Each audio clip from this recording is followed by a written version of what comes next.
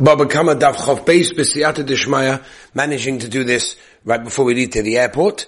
I didn't want to take the risk of doing it in the airport, on the aeroplane. I'm worried about the Wi-Fi, I'm worried about the guys not getting it, so we're going to do it now. It might be a little bit faster than normal, but at least we're going to do it. But Ezra Hashem, here we go. Bava Kamma Chav Beis B'Siyata Aleph, Ezra Hashem next year.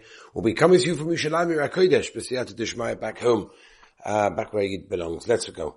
Hakela Shenata, we're talking about a kela that took the biscuits and went and put a fire on the grain. Itmar. Reb Yochanan Oma, this is, by the way, just to let you know, and everyone here knows this from one of the biggest yeshivish sugyas going. Reb Yochanan Oma, Eishay Mishum Chitzov, Reish Lakish Oma, Eishay Mishum Mamoinai. In other words, how do we look at the chiv of damage that comes because of fire? Is it basically like chitzov, which is an arrow, which basically means you shot the arrow, you did the damage? Reish Lakish says no. It's Mamoinai, which of course we're going to exactly explain what that means. Why is it exactly Mamoinai? What is the definition of Mamoinai? There's a lot to discuss. So by saying Reish Lakish might tamala amak Reb Yochanan. Why does Reish Lakish not paskin that the chiyuv of Eish is like Reb Yochanan says? Amalach chitzav v'koicher ka'ozli. What do you mean? Chitzav is an arrow. An arrow goes with force.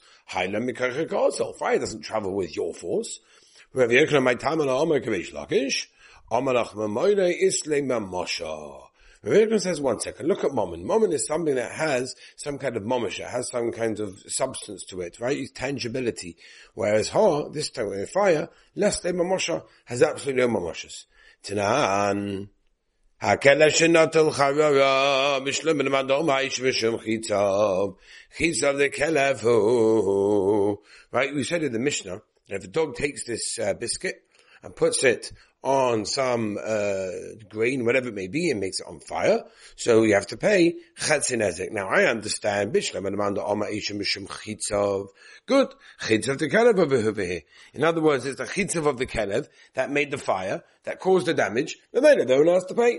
And amanda oma isha mishum amoinai. Hi H lava moina the kelebal the bal kelevu. At the end of the day, if you go with the manda oma that Eisha mishum moina, at the end of the day, mishum moina, it's your mom and it's your stuff, it's your property. Well, the fire is not necessarily owned by the one who owns the dog.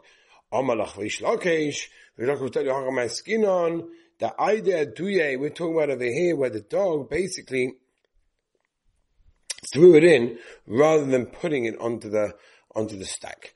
The al charama mishalom chatzin ezek for the actual biscuit that the dog ate. Oh, the only one had to pay chatzin ezek. V'al makom gecheles mishalom chatzin ezek, and for the place of the kol, you also pay chatzin ezek because that's mamish, the moment and the chitov of the animal. V'al kadish kurei pata. But for the kadish lemaisa at the end of the day, if it wasn't exactly the place where the dog placed the thing, then he is going to be pata. The ancha we're telling about the Mishnah, talking about a situation where the dog put it directly onto the grain. And that's what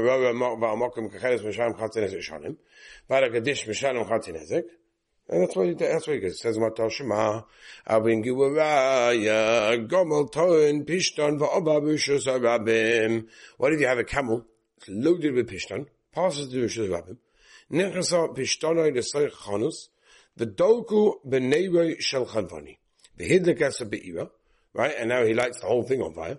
Balgomel is chayv. Haniach. Chenvani nevoi mi bachot.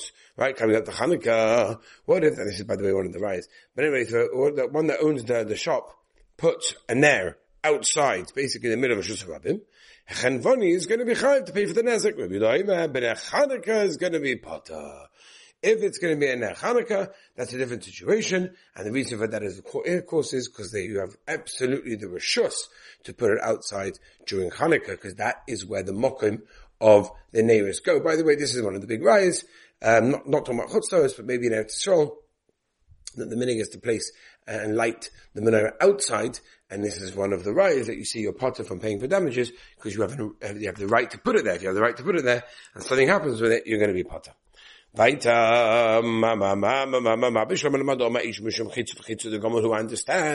this is the arrows of the camel that cause the damage, that's why I have to pay. Good, I got it. It doesn't belong to him, so how you hire him?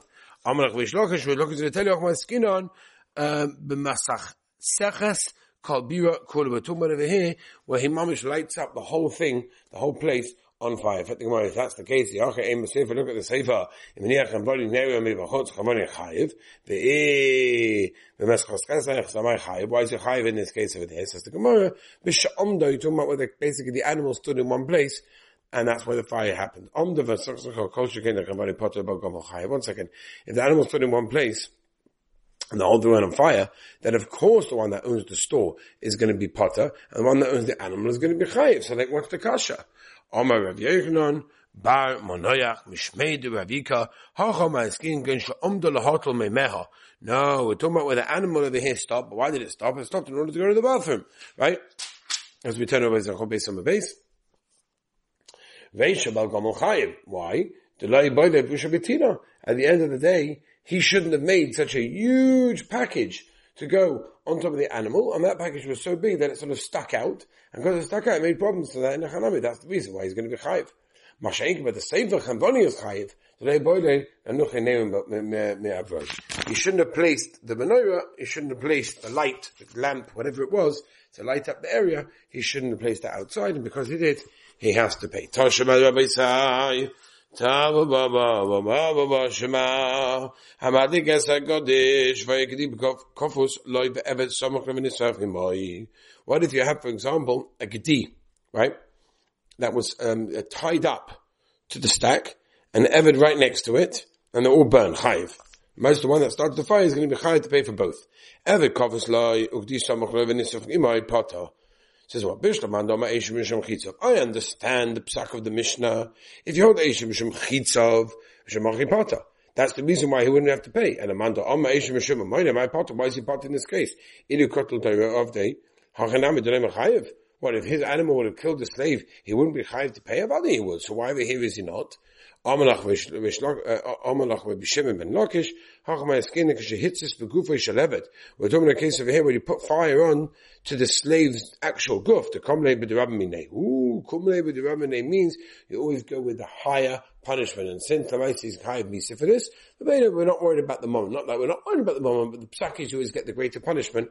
So then when you it's exactly what's the chiddush. If it's kumlei b'derabminei, and he set him on fire mamish, so the mice, that's the reason why he has to pay, and he's part of a pain, because he has to get chayiv misa anyway. He says, well, it's shricha b'gdi dechad v'avad dechad.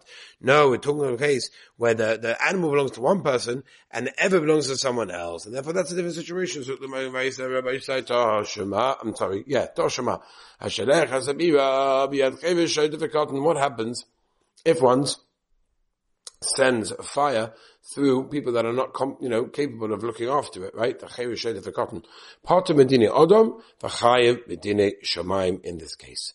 Says, I understand if you hold the Eish's chitzav, it's your arrows. Chitzav the chevish, it's an arrow of the one that's deaf.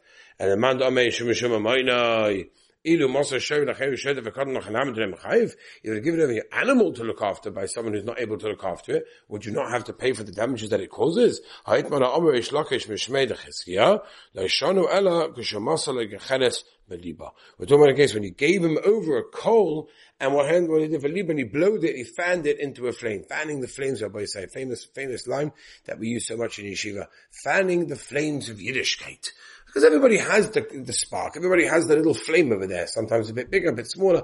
Our job in yeshiva is to ignite, and not ignite it from nothing, but to ignite it even more by fanning it. If you fan it, something it gets much bigger. And Mamela, that's what our job in yeshiva is, to fan the flames of the Heilige Yiddishkeit. Where am I? So the Maisa, so therefore what we're saying is that if you gave him over a flame, my time, Bori Hezeka. No, I'm sorry, I did it. Yeah. But he gave him over an actual ready flame as opposed to a coal that he had to blow. My time a bari hezeka, it's bari hezeka. Right? So it's basically gonna happen. Is going to be Patek or Sova, the Chevesh Kogorim. At the end of the day, it's the holding, right? The control of the Chevesh is the one that causes the damage. That means not Chayev unless he gives him actual dry wood or piece of wood and a flame, because that can cause the whole situation. Now my shaila is, do I continue? And I think my answer is I'm not going to. for two reasons. Number one, it's very late and I'm going to get to the airport. And number two, it is a little bit of a smaller daf. And I really want to come to the next share from Yerushalayim Kodesh Be'ezah Hashem. Thank you everybody for the patience. Thank you for listening. Hope during the trip nothing was too late. As Hashem, we're back to some kind of normal schedule when we're back to yeshiva. And thank everyone for listening. And I want to wish everyone a Moedik Shabbos Kodesh.